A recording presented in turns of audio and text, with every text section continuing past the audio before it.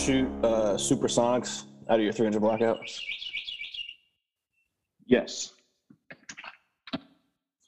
Okay, so you just have it gassed for your heaviest round, and then you just deal with the overgassing of those supers. Yep. Pretty much I have it set to cycle with subs. And if it cycles with subs, it'll cycle with supers. It'll cycle almost too well with supers. Yeah, that's what I had a problem with was it the case deflector. I looked at it last night after I shot it. It was like there was basic gold because of all the brass markings. The supers were just coming out so hot, they were just striking it. That's exactly how mine is. The upper receiver is marred with brass. It's fine. That happens no matter what, even with like 5.56. So. Oh really? I guess I've just never. It's never been this bad, but yeah, mine's pretty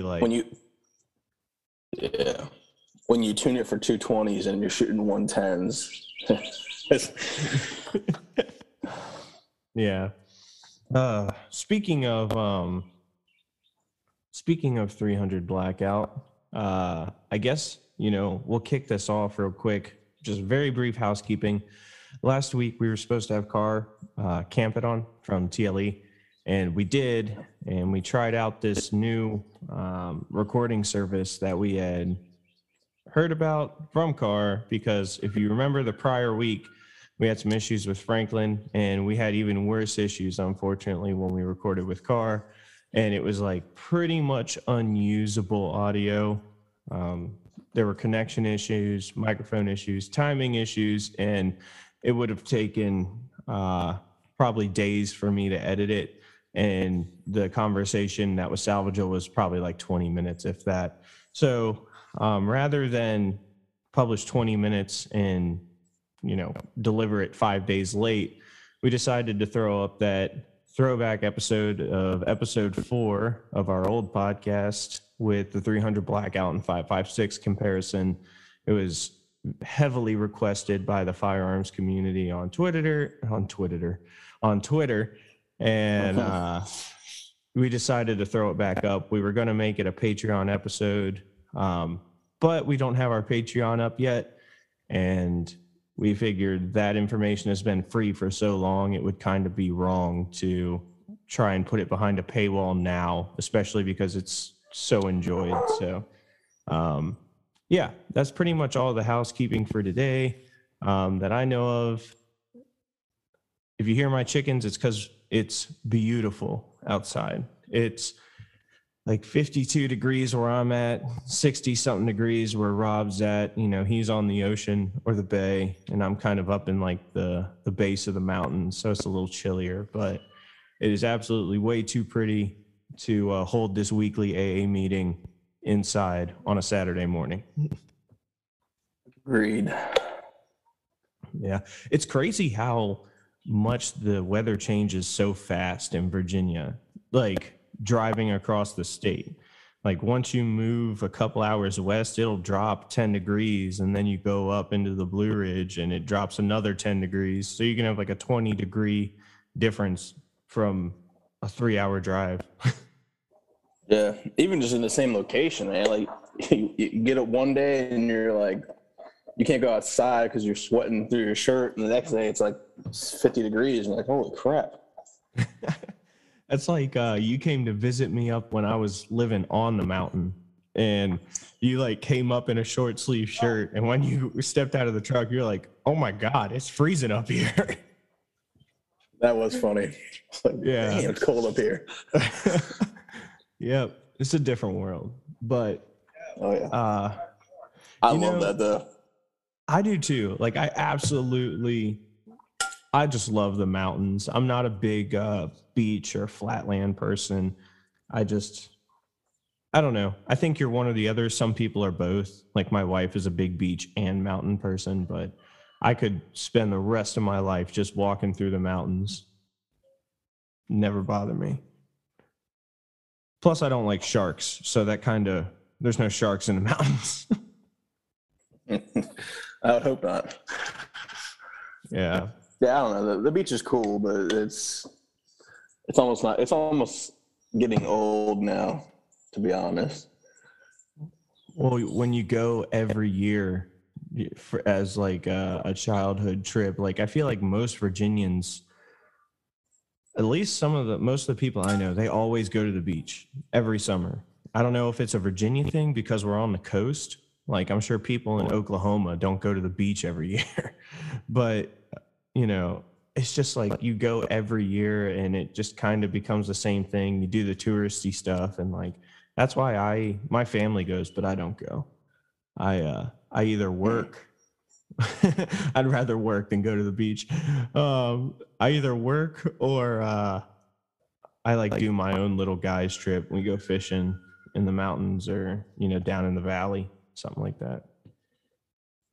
So yeah, I mean it's nice when you get down there, but like the packing and the drive, and my family goes or was going like really far south in North Carolina, so it's like almost a 7-hour drive. I'm just like, this is ridiculous.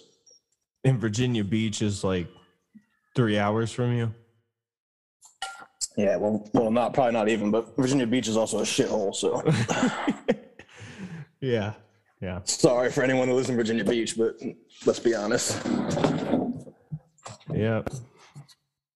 Well, man, I kind of just wanted to talk about, and we can spitball it, like something I've been noticing lately. There's so many people that it almost seems like they haven't discovered themselves. And I'm not sure you ever finish figuring out who you are, but the last 2 years, 3 years for me, I have completely changed as a person. And like, I've constantly been discovering who I am and what makes me happy and what I like to do, professionally and in my free time.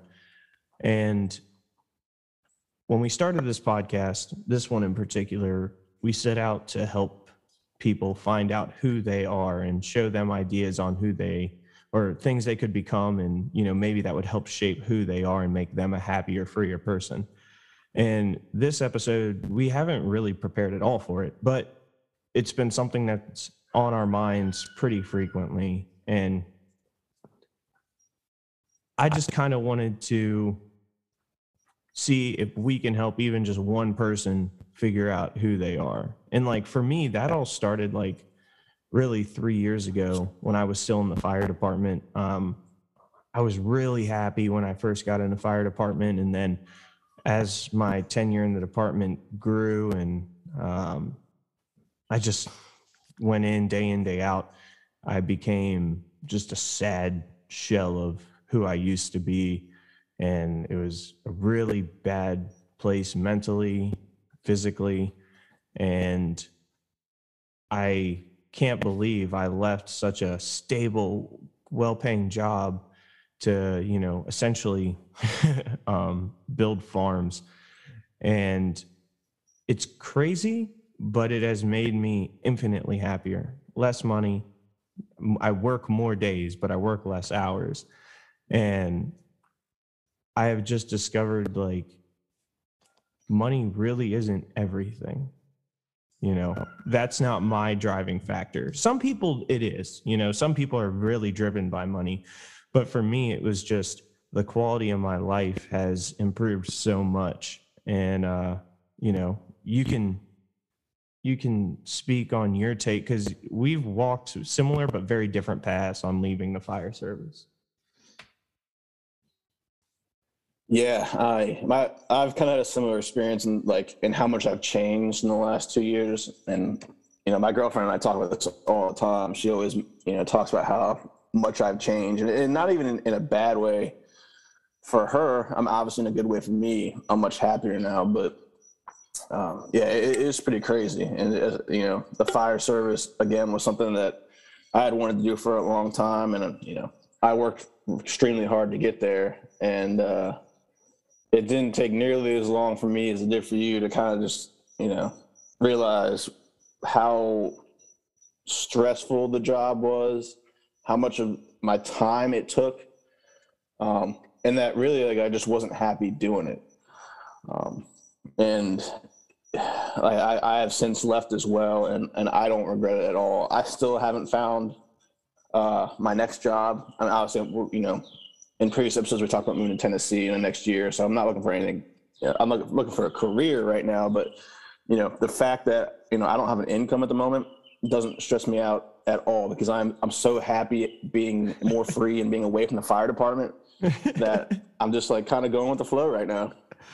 Yeah. And, you know, I can't remember, once you do two separate podcasts, they kind of blur together. But, you know, I always said if I had two lives, I'd live one on the straight and narrow like my grandfather wanted me to. I would have, you know, got my government job. And originally I didn't want to work for the fire department. I actually wanted to work for the CIA, because my grandfather did many decades for the agency. And, you know, seeing how great of a man he is really inspired me, and I wanted to be just like him. And then as I got older, I realized I had to walk my own path. But anyway, if I had one life, or if I had two lives, the first one I would have lived it exactly how he did, done everything right, and gotten a retirement, you know, continued on to other professional engagements of whatever caliber or whatever I wanted. And then if I had the second life, I would do everything opposite, and I would, you know, live as a nomad, basically go with the flow. It's like, oh, you know, I don't need a full-time job because I don't have a house. I live in a van, or I live in a storage unit. Like the guy who records the music for our band, he lived in a storage unit that was climate controlled, that he also ran his recording studio out of. So it was like a one-room studio with a sound isolation box, which is where like you will see people like do vocals and whatnot, and they got the spit filter, pop filter. And on top of that was a bed. And he just had like a bed and a ladder. So he would sleep in there and like shower at a gym or like a YMCA of some kind. And like he just lived there. It would be interesting to live a second life where you can like take all the risks you ever want to take in your life, just have one life free to take all those risks, and then another life of like security. But yeah, man, like, yeah, you tried to tell me how much of my time, you know, the fire department was taking up. And when I first got there, I started working a bunch of overtime, and I've since realized, like, you know, we work a 24-hour shift and then we're off, but those off days, man, like, they're really not off days. You know, I eventually came around to the mentality of like, okay, I'm not going to take a nap because I don't want to like lose my time off. And it's just the stress of the job and everything that was involved with it. Just their days off weren't days off, and you ended up working, or, you know, at least not being home, but not actually home, more often than not. And it's like, I don't want to work, you know, my 20s and 30s away just so that I can have, you know, security later on. I just want to enjoy life, you know, get a job where you can go to work, you know, produce something, and then go home and not have to worry about getting held and all that other shit. Yeah. Yeah. I don't want to make it all about the fire department, but I will say you and I walked the same path. I just walked it a couple years ahead of you. Get hired, all in, total buy-in, going to classes, you know, hard charging, wanted to be a good fireman, worked a bunch of overtime. Somebody told me you'd get burned out, or not you, but that I would get burned out. And then years later, I told you that you would get burned out, because I did get burned out. And, you know, I'm not going to sit here and say it's a bad job. It's a great job, but you have to be a very specific person, and you have to have a very specific lifestyle for it. And as does your family. The people that I saw that were very happy in the fire department and very successful too, were totally in. They had total buy-in. They had the PF tags, the stickers on their truck. You know, their family was like my husband, my wife, whatever. My son is a fireman, you know, And there's nothing wrong with that, but it's not for me. I needed a separation of, eventually, I needed a separation of what I did and who I am. You know, a lot of people that love the fire department naturally associate their profession with their identity. And, you know, that's happiness, because I truly believe happiness comes from within each of us. It's an internal choice. It's not this external force necessarily. And no one's going to put happiness in you. You have to be able to look at yourself and figure out who you really are and determine what will make or what does make you happy. You know, it could be starting a small little market or corner store, or, you know, running a lumber mill, starting a company, an instructing company, shooting medical classes, maybe. It doesn't matter. It could be anything, but it comes from within you. And I just wasn't happy. And it was taking too much time away from the things that did make me happy. My chickens. I love my chickens. I love the garden. I love being home and doing home improvement projects. I like building things with my hands. And if you're one of those people, you have to understand that the job that we left with the fire department, we aren't construction. We're not builders. Like, there is no production with your hands necessarily. And I think that may have been a big reason why I was so unhappy. Yeah. Like I said, I'm kind of the same way. You know, it's just, I'll never forget the good times I had, you know, in the fire service. But despite how hard I worked, it just didn't make me happy. And it wasn't the easiest decision to leave, but I don't regret it, you know, because I'm much more happier now, and, you know, my home life is better. Just my overall quality of life has significantly improved. So, you know, and even before I got into the fire service, I was always a big proponent of do what makes you happy. Like, you know, I watched my dad towards the end of his working career, you know, making a very, very good salary. But he was fucking miserable, man. He would come home just angry. He basically was so disgruntled that he couldn't separate work. Coming home was no longer like a break from him. He was just disgruntled all the time, and counting down the days to retirement. And I told myself, I was like, I don't want that to be me.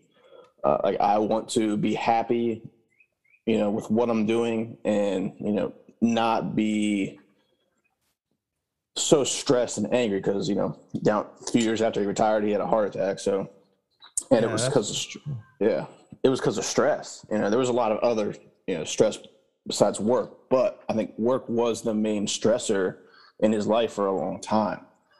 So, and the fire service was supposed to be the thing that made me happy, and it wasn't. And it's, like I said, I don't regret it because, you know, I'm going out and doing what makes me happy. So, you know, whatever that is for you, for everyone out, you know, listening, is I think it's just really important to do that, and, you know, you should always focus on long term, but don't let it dictate you so much that, you know, you lose the time you have now. Yeah. You know, I knew a girl, and I would say it was about 5 years ago, 6 years ago. I knew this girl. She was a nurse, and her dad had been a professor at a university for an ungodly amount of time, decades. And I think he was 60, almost 70 years old when he finally retired. And he always had this goal that he was going to retire and move to the beach and live in Florida. So finally, he retired. He hung it up. He went to Florida. And when they were moving in, he had a heart attack. Or no, I'm sorry, he didn't have a heart attack. He had some sort of medical emergency, though, and they rushed him to the hospital, and they found out he had cancer, started treatment, and ended up dying a short number of weeks later. I think it was 3 weeks later. And he never even made it to the beach. like all that work, all that time put in, and never, he made it to Florida, but he never made it to the beach. And stories like that, they put things in perspective. Like, tomorrow is not a guarantee. And that, combined with the fact that I knew I had to leave. I knew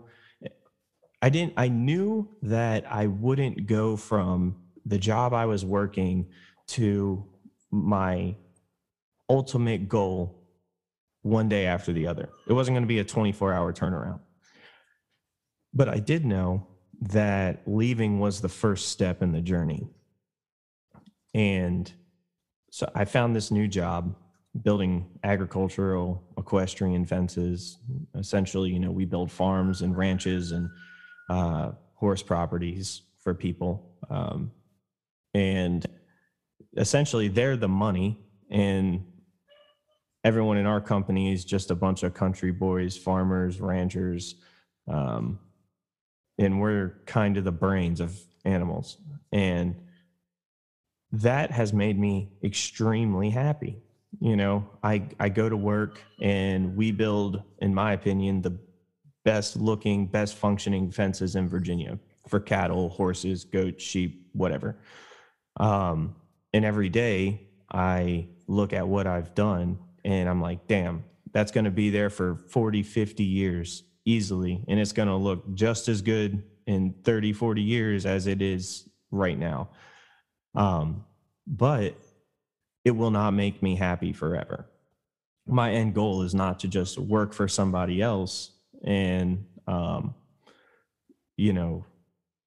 do that until I can't do it anymore. I love my boss and I'm going to work for him, as long as I can, and I'll work hard and I'll build the business, and, he rewards me for my hard work and, the steps that I've taken in the company to kind of help things become more productive. But the end goal for me is not to build fences. The end goal for me is farming. And I knew I wouldn't leave the fire department and then the next day go out and have my farm and just start farming. I knew that wasn't going to happen. So I decided, we'll take this job building fences and we'll learn all about different animals. We'll learn how to install fences and waterers and how to care for livestock. And I have. It's been a very traditional farming setup. Like, the places we build are very old school farming and a lot of mismanagement. And, anyone who knows me knows I love Joel Salatin. And so seeing the traditional way of farming and Joel Salatin's way of farming has kind of let me see both sides of the problem in the way that different parties solve that problem. And now it's like, okay, this was the step I needed. Let's start moving towards the final goal. And, everything's just kind of fallen into place. But I guess what I'm trying to say is, like, don't expect things to happen overnight. Like, I don't think you can. I think that's an unreasonable expectation. And sometimes, like in your scenario, we don't know what the next step after leaving is. We just have to trust, like, if you're a hardworking individual and you have good work ethic, and I think that right there is enough that you will be fine. Like, you right now you're unemployed, but I don't worry about you. I'm not like, oh man, I'm worried about Rob. He's going to starve to death. Like, oh my God, like, poor Rob. I'm like, no, like, he'll figure it out. He's a hard worker. He's a smart dude. Like, you could have had a job by now. Easily. Yeah. I mean, like I said, I've always been, a planner, but, and I tried to have something lined up. It fell through. Is what it is. So is life. But I always knew it never discouraged me from leaving, because I knew that was the first step. and that if I'd never left, I would never be able to experience, not being there. And, you can't start the journey until you take that first step. So that was what ultimately helped me leave. And even though I don't know, I have to have a short-term plan and a long-term plan because, with the move. But even though I don't know short-term what exactly I'm going to do, I'm not stressing over it, taking it one day at a time, and whatever, it will fall in line at some point. Yeah, it's just, it was a big step for me to actually leave and start the journey. And I'm already better off for it. So. Yeah. And, something I noticed was when I worked for the fire department and we had that schedule, it was 1 day on, 1 day off, 3 times, and then 4 days off. Being off 6 out of 9 days is a lot of time off, but you also spend a lot of money. Like, maybe it was just me, but on my off days, it always seemed like I was spending more money, not like frivolously necessarily, but there's things when you have that much free time, and you've actually gotten a good night's rest, which almost never happened. You always wanted to do something. Like, I always wanted to do something around the house. I always wanted to essentially, like, I was always building fences, getting more animals, taking care of animals, expanding whatever I was doing, putting more garden space in. Like, I was always doing something. And when I left, I took a pay cut, and oddly enough, it makes no sense. My pay went down, my savings went up. Like, I cut my expenditure to almost nothing. And I think part of that has to do with the fact that when I was there, I put all these systems in place that prepared me for this. Like, I eat everything, like my dinner every day for like the last, I don't even know how many weeks. Every single piece of that dinner has come off the property, with the exception of the beef that, I buy a whole cow. So, like, that was it though. Like, that helped me immensely. And now it's like we have some money in savings, and it looks like there's a big key factor that we've been waiting on, and it looks like it's about to come through. And that's the only thing stopping us from moving to Tennessee.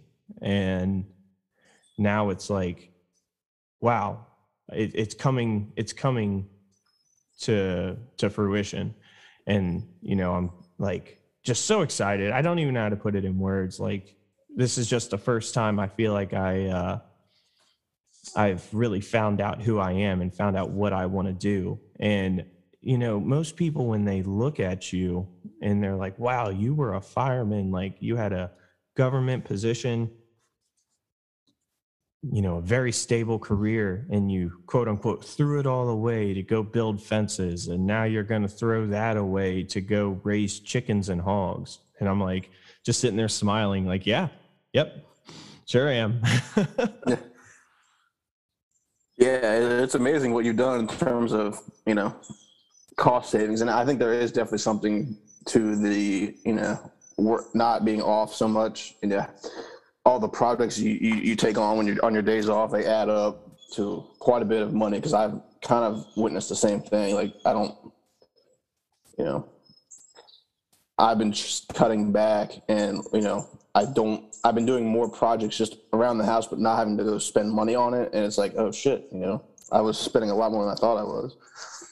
Yeah. And the other thing, my ultimate goal is to, go ahead. No, I was just gonna say, the end goal is the self-sustainability. My garden obviously never got as big as yours, but one day I hope to have something like that where, all of my food is also, from the property. Well, really, the ultimate goal is all of it does come from the property, including the beef, but that's probably a little ways down the road. Yeah, and I mean, that's my goal as well. Not this property. I can't do it. I've Yeah. been sitting here racking my brain on how to raise 2 or 3 hogs on this property, and I think I might actually do it. I Oh, I think you really, could raise hogs. I think I could do it. I know I could do it. I know I can do it. It's just, once again, like, man, maybe it's just me, but when I buy livestock, it's not just, oh, there's food. That is food. Okay, raise it, kill it, blah. No, like, I bond with my animals. I love my animals. Like, I got a Premier One electric mobile fence yesterday. Finally, I've been looking at them for a long time. I finally got a couple sections, and I let the chickens out, and now I'm like rotationally grazing them, and I can see them from here, and you can probably hear them, but like, they are so happy. They're just going through the woods, scratching, living their best chicken lives. And you know, I've in the past, when I harvest my chicken, it's almost somber. Like, it's this very interesting feeling of taking the life of something you love so much. Um, and it's this respect that it's giving its life to feed you. And um anyway, yeah, like, that is me. I have figured it out. Like, that is who I am and what I want to do. And ever since I left, it's funny, I've discovered that I make income, like money for income, in so many other ways that I didn't in the past. My woodworking is still doing fairly well. Right now, the shop is down until I move, but I've been making good returns on woodworking. The Agris Waxworks products, they're doing really well. And recently, this, as crazy as this sounds, one of my coworkers was looking for chicken feed, organic, non-GMO, from a local farmer, but didn't want to drive as far as I drive. So essentially, I cut a deal with him that I'm marking up the feed that I'm buying and selling it again I'm buying it from the farmer and selling it to him. And it's still almost as inexpensive as going to like a feed store like Southern States or Tractor Supply. And it's like, every little thing I'm doing is just adding up. And it's like, I mean, even today, it's a Saturday, and I'm going to go make money playing guitar for 3 hours. Like, there's so many ways you can make a living just by investing in yourself or nourishing the skills that you already have. Like, everyone has skills. Monetize them. If you're really good at something, do it and try and make money. Just try and make $1. And if you can make $1, try and make more. And you don't have to have this big scale operation. Like, you can start really small. Like, if you're a woodworker and you don't have a bunch of equipment, make birdhouses, make, carpenter bee traps, make little decorations or wooden signs. Like, start out, and then you can build once you get some momentum. But the thing is, as far as finding yourself, I think it takes deep reflection.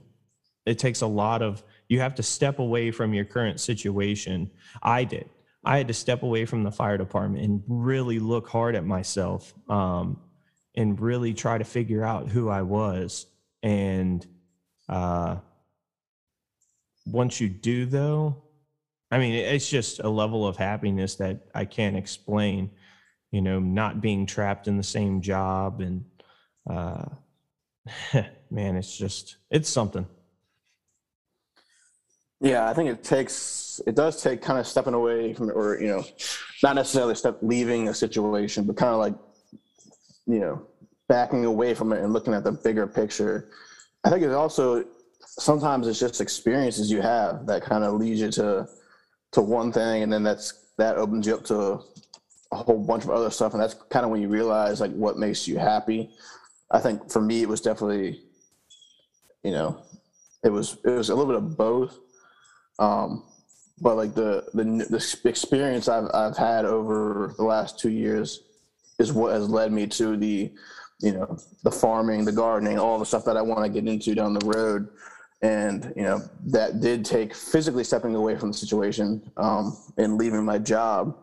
But everything is now focused on, being able to move to, somewhere that's going to make me happy so that I can do the things I love.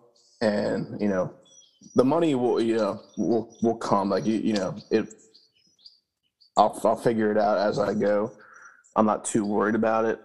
But what I am really focused on is making sure, my girlfriend and I are on the same page and what we want to do and figuring out how I can accomplish that with the resources I have. And then, build from there. Our plan is to move to Tennessee and, get as much as we can off the bat and then just start building, start with the farming, garden, move to animals. And then, it'll take time, but, the hard work will pay off. And at some point I'll, have it all working as one. And as far as the money, like I think, owning your own business is definitely an advantage. If you have a skill that you can monetize, I agree. You should absolutely do that.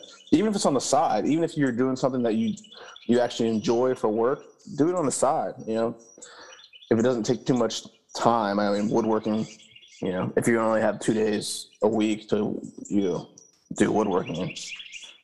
But if it's, something that doesn't take all your time away, and you enjoy doing it, monetize it. No, I completely agree. And that's part of the reason my woodworking has died off so much, is because I get 2 days off out of 7 instead of 6 days off out of 9. Now, I will say I don't regret it. I like this schedule a lot better. 6:30 to 3 is awesome. I'm home by 3:30, 4 o'clock. And I use all the time I can in the day. And instead of, being gone for a full 24 hours, I get home and I now have 3-4 hours to get work done, and I can get a lot done in that.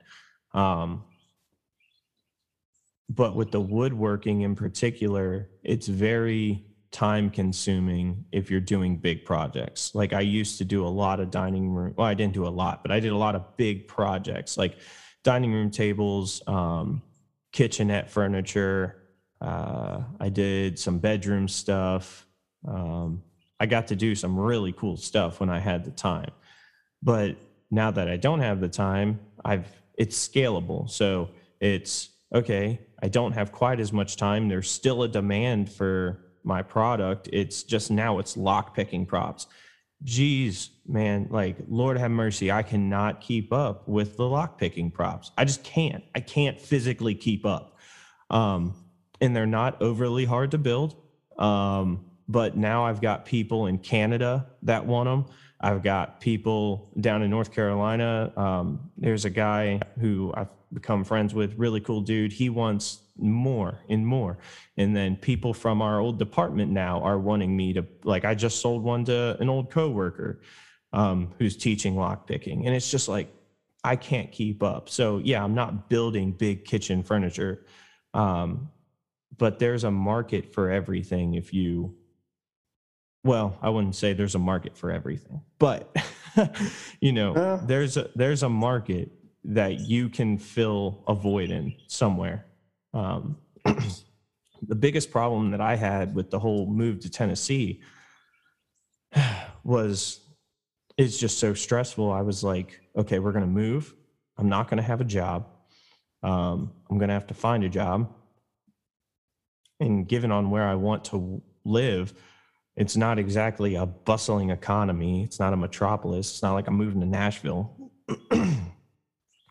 And I was talking to my mom, actually. And my mom was like, I don't understand why you're looking for a job. You're moving for a job. And I was like, what are you talking about? I'm moving because I want my own farmstead. I'm moving because I want to raise pasture poultry, and I want to raise rotationally grazed hogs and then grow produce on the land that I have used nature to prepare.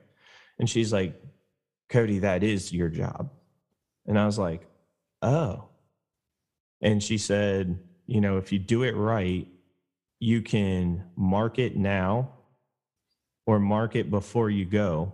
And then when you actually start, you have a clientele. So let's say I have, let's just take pastured poultry. There's startup costs involved. I'd have to build the chicken tractors, all this, that, and the other. Instead of going in debt, take a down payment from people that want it, use that down payment to establish the run, and then make your profit on the back end. Mm-hmm. And it's not a perfect model. It's still risky, you know, moving to a new area and trying to establish yourself within a community that you have never been a part of. But luckily, you know, community isn't geographical anymore. It's all over the place. My community is international. So anything that's worth, you know, that has true value carries risk. So, every decision you make has pros and cons, has, you know, risks and rewards. It's just about, you know, it gets back to, like we said, what makes you happy. And like, if it's something that motivates you and you're excited about it, like, you'll make it work. You'll find ways to make it work. So. Yeah. And I mean, I truly believe happiness comes from within. You can pull happiness out of any situation with the right mindset. You know, some people would live my life and they're like, man, like, I'm miserable. I work out in, you know, the hot summer days and the cold winter. I'm out there in the elements and I'm digging holes and I'm, you know, moving heavy things and, you know, I'm miserable. Me, I'm just happy to be outside. I'm happy that I'm outside on a beautiful landscape. I can see the mountains every day. And, you know, it's not my farm, but I've seen so many people, you know, we don't tell them how to build the fence. We offer suggestions, and I would say 4 out of 5 times, no one freaking listens. So, a lot of times we suggest something and then they're like, no, I want to do it this way. And we all just kind of look at each other and we don't say anything, but we all know, like, you're doing this wrong. You're going to destroy your land. You know, all your animals are going to congregate in this one area. They're going to turn it into a mud hole. You're going to have way too many problems with manure. Your animals are going to be overcrowded. I mean, it could be all sorts of things. And, you know, people don't listen. Even the basic stuff, like which side to put the boards on, like nobody actually does it the right way. They just want it to be the prettiest way. And so, you know, seeing all these people do things the way they've done them, and then we go back for more work and we see exactly what we predicted coming to fruition. And it's like, yeah, how not to do it. That can teach you a lot. Yeah, you can definitely learn a lot in life by watching people do other things and learning what not to do as opposed to what, you know, one way to do something. Yeah. So if you don't mind me asking, what's the professional goal for you and your girlfriend? Like, I know your personal goal, get to Tennessee, get away from that income tax, establish your farmstead. Like, as I understand it, you kind of want a farmstead to be providing for you and yours, not necessarily as a business, but I could be wrong. I mean, what are your goals? Like, have you thought about like what is going to make you happy? Does any of it come from how you make money, or is it just what you do on the side, and whatever you do for money is what you do, and you just separate the two? Yeah, so the biggest difference in our paths moving forward is I don't really plan to make a business out of my farmstead. My farmstead is more about being self-sufficient and providing for my family. As far as professional, I would like to get into a trade, you know, work and develop that skill and turn it into my own business one day. Because I feel like my life up until this point has prepared me pretty well for that with, you know, the business degree and everything. I can I feel like I can run a successful business. And it doesn't really matter what it is or what skill I choose, as long as I have some skill I can provide and kind of build it to where, down the line, I'm ready to not work anymore. I can still have it and run the business and not necessarily have to be out on the front line working all day. I can take time off and all that stuff.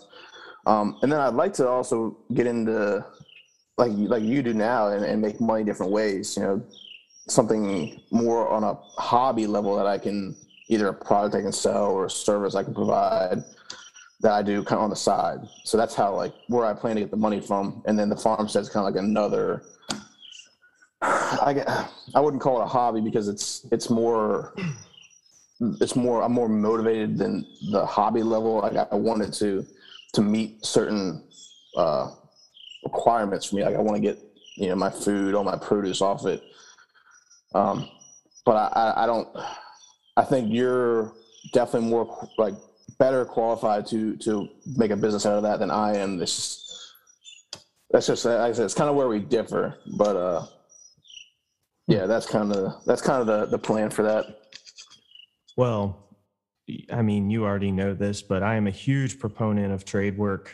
I'm good friends with Jay Flintlock from Flintlock Faction, and he was doing roofing. Didn't like roofing. Cool. It's not for everyone. Went and applied for a job as an electrician. I used to do roofing. For a very short time, I did roofing. It wasn't for me either. Trust me. I did electrical work. That's not quite as bad. That's a good trade, always in high demand. Let me put it to you like this. Unless your roof is leaking, if it's in rough shape, roofing is not most people's priority. It's one of those things like insurance will take care of it a lot if you have a damaged roof from like a big hailstorm or something. But a roofing job is thousands and thousands of dollars, and it's not exactly a priority. However, if all of a sudden a 30-year house no longer has working electricity, that's a priority to most people, Oh, yeah. The other thing I would say is roofing is not as intimidating to most people. They can get on YouTube and they're like, okay, so I put down this moisture barrier and I have these nails and then the shingles go in this orientation. Okay, I can do this. This isn't that hard. There's a little bit to it, but I can figure it out. When you take it away the ability for people to see what's going on and you can't see electricity, short of it being converted into light or motion, another form of energy, electrical energy is not always as apparent. You can't look at a wire most of the time and be like, is it hot or not? I don't know. Well, that scares a lot of people. And so electricians are, in my experience, always in high demand. And, they're not ripping people off, but they charge a lot because their time is worth something. No different than any other trade. And I'm not saying it's unfair. I'm actually saying the opposite. I think it's justified to charge a lot because there's a lot of time that goes into becoming qualified and good and mastering trades. Like a master electrician, like my dad, you're getting what you pay for. Most of the time he can figure out what's wrong just by people describing it. And, he's like, oh, you got a loose neutral and somewhere in the line. And they're like, what is that? And he's like, don't worry about it. He'll fix it, but I am a huge proponent of trades. And something I haven't talked about is the schedule with trades. You can go work in a hospital or, you could pull security or do something like that. And it's like, okay, well, your schedule is never truly set. You may be 3 to 11, you may be 7 to 3, you may have to do rotating weekends. Trade work is one of the few professions left where it's like, you go to work, you finish 8 hours or 10, you do it 4 or 5 days, and then you're off every weekend.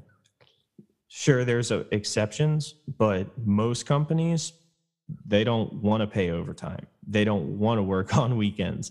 They want to be off too. The foreman doesn't want to be there at 6 o'clock on a Friday night still working. You know, there are benefits to the trade world that other professional, there goes Rudy. But anyway, there are other professions that, or I'm sorry, that profession is unlike others where, you know, it's more often than not a very predictable schedule. And because of that, you can focus on the things that actually matter, which is not work. It's your personal time.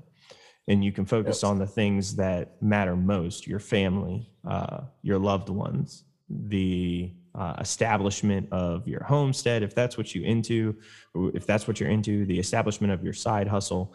And the last point I'll make about trades is it's one of the only professions, I'm grouping them all together here, where you can go from the low man to the boss almost overnight.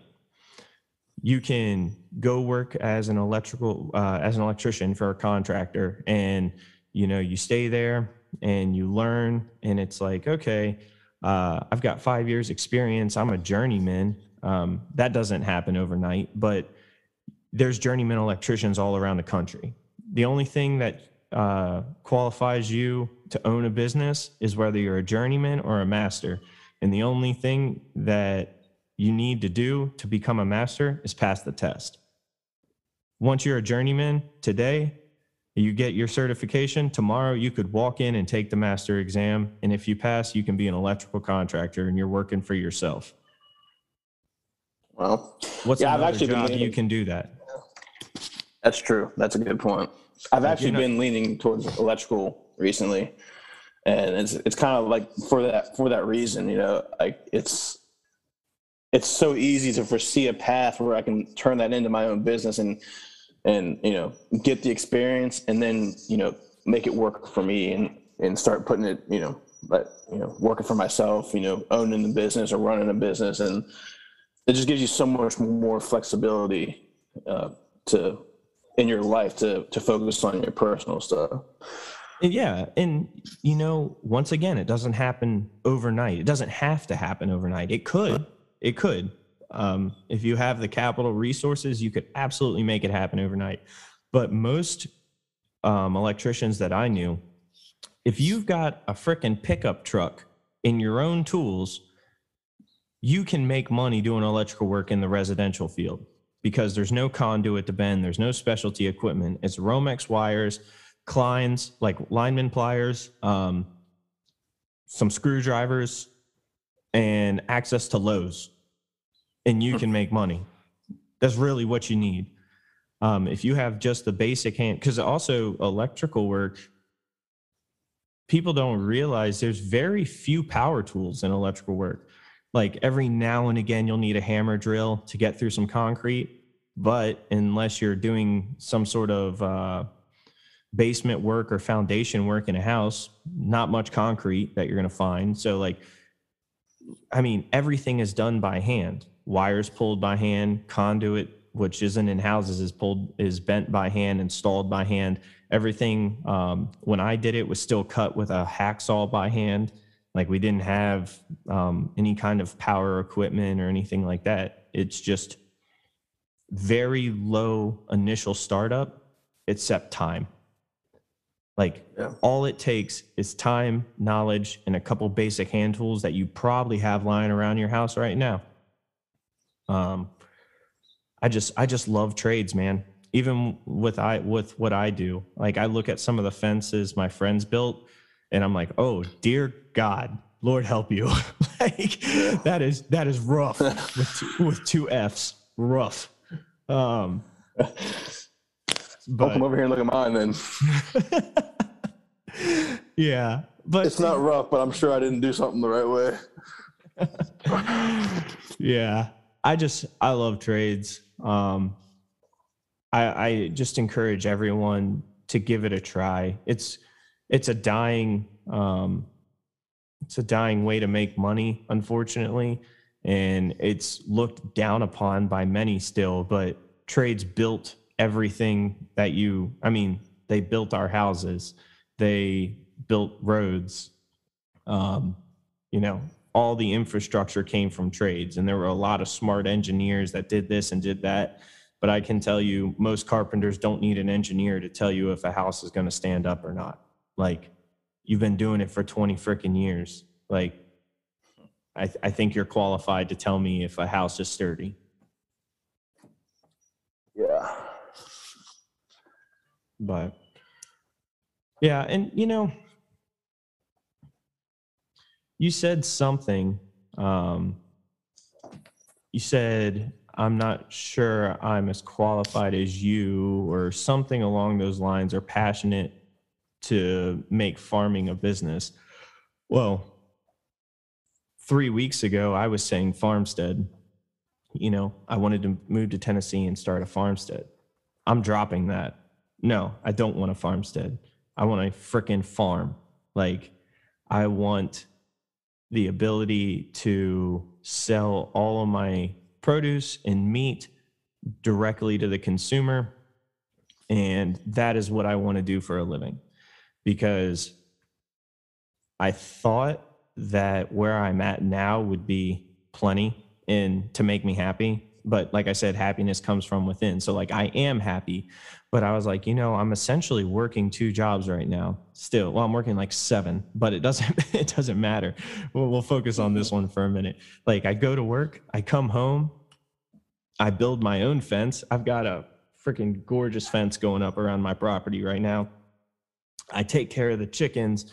I can rotate them now, move them through the woods. I'm like, got this whole, I've got this whole plan over the next couple of weeks to like gradually move them to the summer garden, which is now dying off. And the grass is like 2.5 feet tall. And I'm just going to let them decimate everything, you know, not turn it into the moon, but till it up, scratch everything, shit over everything. And then I'll plant red clover, put a bunch of nitrogen back on top of what the chickens already released. And next year it should be absolutely incredible. And then I'll do the same thing with the front garden. But there is a way to farm with little to no capital investment. You know, a couple $100 and you can raise 70 chickens. You know, build a chicken tract and some land. You got to have some land, I guess, you know. That's the hardest part. Or deep bedding, you know, you could do it that way too. But I just see that now moving forward, I don't want to have a town job. I don't want to move to Tennessee and it's like, okay, well, now I'm going to go back to electrical work, because that's always been my fallback plan, which is another good point about trades. You can go back any freaking time you want to. There's no political bullshit. I mean, shit, my dad worked for the same electrical contractor, I think 4 different times. And they kept hiring him back because he was just really good at his job. You know, they hired him, he quit because of the bullshit. Went to work for somewhere else. A couple years later would come back. And eventually got to the point where he was making, you know, well over $30 an hour. And he just ran the crew on the site. It's like, he's the foreman. He still has hand tools, but his job is to manage the job, not to actually climb ladders all day. And then he's like, man, I'm making someone else rich. Why am I making someone else rich? Why don't I make myself rich? And boom, his own electrical company. And now he works as much or as little as he wants. And he just hired 2 guys. And he's like, now they're going to make me rich. I'm not doing this anymore. And it's essentially exactly what you wanted to do, you know? Yep. So yeah, that's basically the outline of my plans is exactly that. Yeah. And I just personally, I don't want to go back to that. I don't know. I think I'm the most antisocial person I know. Like, I hate accurate. Traffic. I hate stop signs. I really hate stoplights, which sounds ridiculous. Just, I'm sure some of our listeners, like, you hate stop signs. It's like, you got to understand, where I live, they're there, but nobody is around. Like, I mostly just kind of like do a double check and I'm like, yeah, I'm rolling through this. Like it's whatever. Stoplights, congestion. I hate that. We weren't meant to live that way, in my opinion. We were meant to live the way like right now, I'm watching my chickens bathe in the sunshine, make dust baths, and it's like beautiful to me. I love that. They're happy and they're providing food for me and mine, and it's costing me next to nothing. They're digging around looking for bugs, and all I have to do is stop things from eating them and killing them. Seems like a fair trade-off. Yeah. I don't know. I just feel like everyone has to break the mold. If you're not happy, you got to step back, consider leaving your job. Like, just, I'm not saying just go quit now. You know, you have to evaluate your situation, determine if it's even feasible. I think you'll find that it is, especially if you go back and listen to the first episode we did. I think if you listen to that, you can figure out that it's feasible to quit any job. All you have to do is change your lifestyle. And, you know, some people would call it downgrading. Don't listen to them. You know, they're still stuck in the system. They go to work, they get their money. Well, they get 2/3 of their money, and then they spend their money and get taxed 5% extra on top of that. And then if you try to, you know, go anywhere, you got to buy a car, which you're taxed on, and then you're taxed to insure it, taxed to inspect it, taxed to register it, and then you're taxed on the gas that you put in it, and then you pay a personal property tax on the home you own. And it's like, yeah, that's the life I want to live. You know, that's exactly how I want to live, just as tax cattle. No. Why would I listen to them? Why would I listen to conventional knowledge when it's built this system? Yeah, that's kind of the cherry on top, isn't it? You know, it's like you know, everyone who complains all day about, you know, this policy or the government did this, and, you know, all they do is live and contribute to the system. They live within and contribute to the system. It's like, you gotta, you know, if it bothers you that much, unplug from it. You know, figure out ways to step back and not just go with the flow. Yep, you gotta break that gold ball and chain, that chain that they put on you. Well, really, you put it on yourself, because no one can put it on you.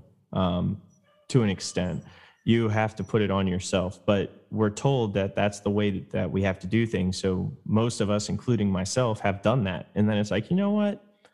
I think there's a better way to live. And I'm going to find out for myself if I'm right. And once you do that, I think you can really figure out what it is. You can find your happiness there. Like, I don't know everything about happiness, but I can tell you this. It doesn't come from money. It doesn't come from a big house or a new truck. It doesn't come from fancy furnishings. It doesn't come from material items. Happiness comes from within. It truly comes from within yourself. And it's almost impossible to truly find it until you shed your worldly possessions. Once you set yourself free of that, you open up the possibility of finding it inside of you. And I think, as hippie as that sounds, I think there's a lot of truth in it. At least that's what I've discovered. Yeah, I think on a bigger scale, it's more about separating yourself so that you can truly find what's happy. I think a lot of people, you know, the traditional method of, you know, get a job, work hard, make money, buy a house, have all these nice things. It's a societal thing that we do. It's you know, you got to have the next best thing. You got to have this, and this, and as long as you're, you know, confined to that box, let's say, like, you're always gonna be, you know, wanting to spend more money on things you don't need. You know, everyone has valuable stuff to them. Like, you know, you don't really need to get rid of everything, because I think we're probably, you know, on one end of, the extreme of that, but like, you don't have to like get rid of everything. You just have to be able to separate, what truly makes you happy from what society is telling you will make you happy in that moment. Cause that changes all the time too. And I think that's, not enough people step back and kind of get out of that mindset to truly find what makes them happy. So they're always searching for it, which Exactly. nowadays just means more money spent. Exactly. More money, more debt, less freedom. Yep. And I mean, you nailed it. That's perfect. That's what I mean when I say it comes from within. Like, you think you'll find it in all these nice things, but you won't. I promise you, if you don't have those things right now and you're listening, I promise you, if you're not happy, it's not because you don't have a new truck or a new car or a big house. That's not why you're unhappy. That's all temporary happiness. Yeah. I mean, man, I just live so differently than how I used to. I used to be that guy. And now it's like people would come to my homestead and they'd be like, oh, this is nice-ish, but I mean, that looks like you've got scrap lumber that you use for your chickens, and that's a kind of a raggedy looking temporary fence. And I'm like, yeah, that's because the price was right, and it's function. It's functional. It doesn't have to be pretty. I have no one to impress.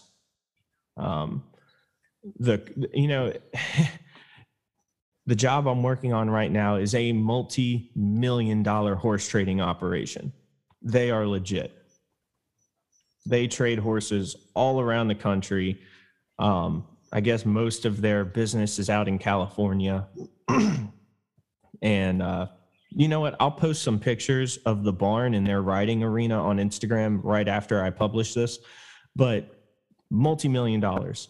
I mean, you will know what I'm talking about when you see it. And some people would look at that and be like, wow, look at all that fancy riding equipment, and that barn is gorgeous. And it is, but that won't make you happy. They look less happy than everyone that I work with, and we're working to build their fence, and they look down upon us. They come up on their horses and talk down to us, won't get off the horse. And it's like, you think you're so high and mighty, but really, like, I feel sorry for you, because you don't understand that all these things you have really mean nothing. Like, I'm sure they're happy about their horses, but I mean, my wife's grandmother had a horse for like 20 years in a couple acre pasture and got just as much enjoyment out of that horse. She didn't have to spend millions of dollars to impress and trade. And I don't know. I just feel bad for them, because seeing how they interact with each other and customers, it's like, it raises the question if they're actually happy or if they're just doing it because that's what society in the horse trade kind of dictates. I'm sure it's what the horse trade dictates. I have no doubt about that. Yeah. So happiness comes from the little things. And if you can pull it out of anything, it'll serve you well in life. Whether it's leaving your job and finding something that you don't hate, and that's just the first step. And then you find something that sets you on fire. Like, I guess that's what it all comes down to, man. You got to find something that lights a fire under your ass. Like, you got to find something that fires you up, that you're passionate about. And like, I finally found mine. Like, I have had many encounters with things that brought me joy. I love working with wood. I love making every piece like a puzzle piece and putting it together and solving the puzzle and making something that is both structurally and aesthetically superior to what IKEA sells. But that's not my passion. That's my hobby. And I monetized my hobby. But I found my passion, and once I found it, it's like I can't be stopped almost. Like, I feel like even if I tried to suppress it, I couldn't, because I just want it. And it brings so much to my life that you almost have to do it. And once you find that, I think everything else kind of falls into place. Like, if you're that passionate about something, you're going to find a way to scale it to your needs, whether it's a big or a small operation, big business, small business, it doesn't matter. You'll find a way. You can either find a way or you'll find an excuse. And that's really what it comes down to, is like, you know, if you want it bad enough, you'll find a way. If you don't want it, if you don't truly want it, you'll just make excuses for why you can't do it because of this thing in your life, or this situation, or this amount of money, or I need this. And I mean, I'm dealing with the same thing. People are like, well, you can't sell chicken because it's not USDA and this, that. I don't fucking care. I'm going to do it anyway. Like, that's the thing. It's like, so many people get caught up in legalities too. And it's like, just do it anyway. Like, I'm sorry. Yeah. Well,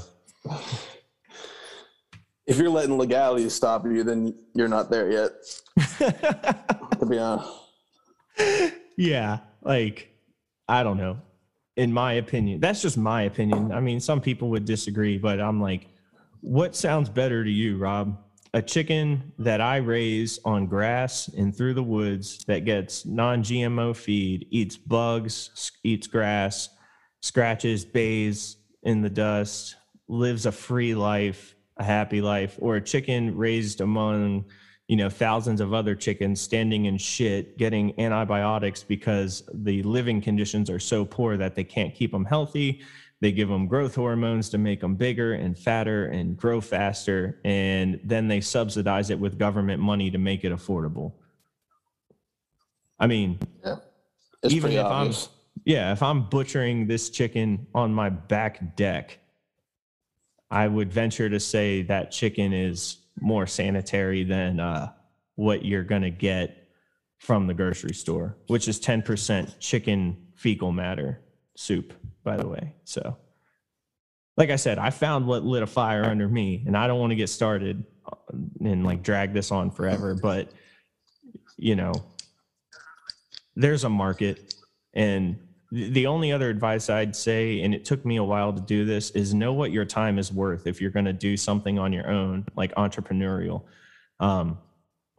There was a time when I started my woodworking, I undersold everything. And by undersold, I mean like way undersold, probably 40% of what it should have cost a customer was what I was selling it for, because I didn't value my time. Value your time, know your worth, and I'll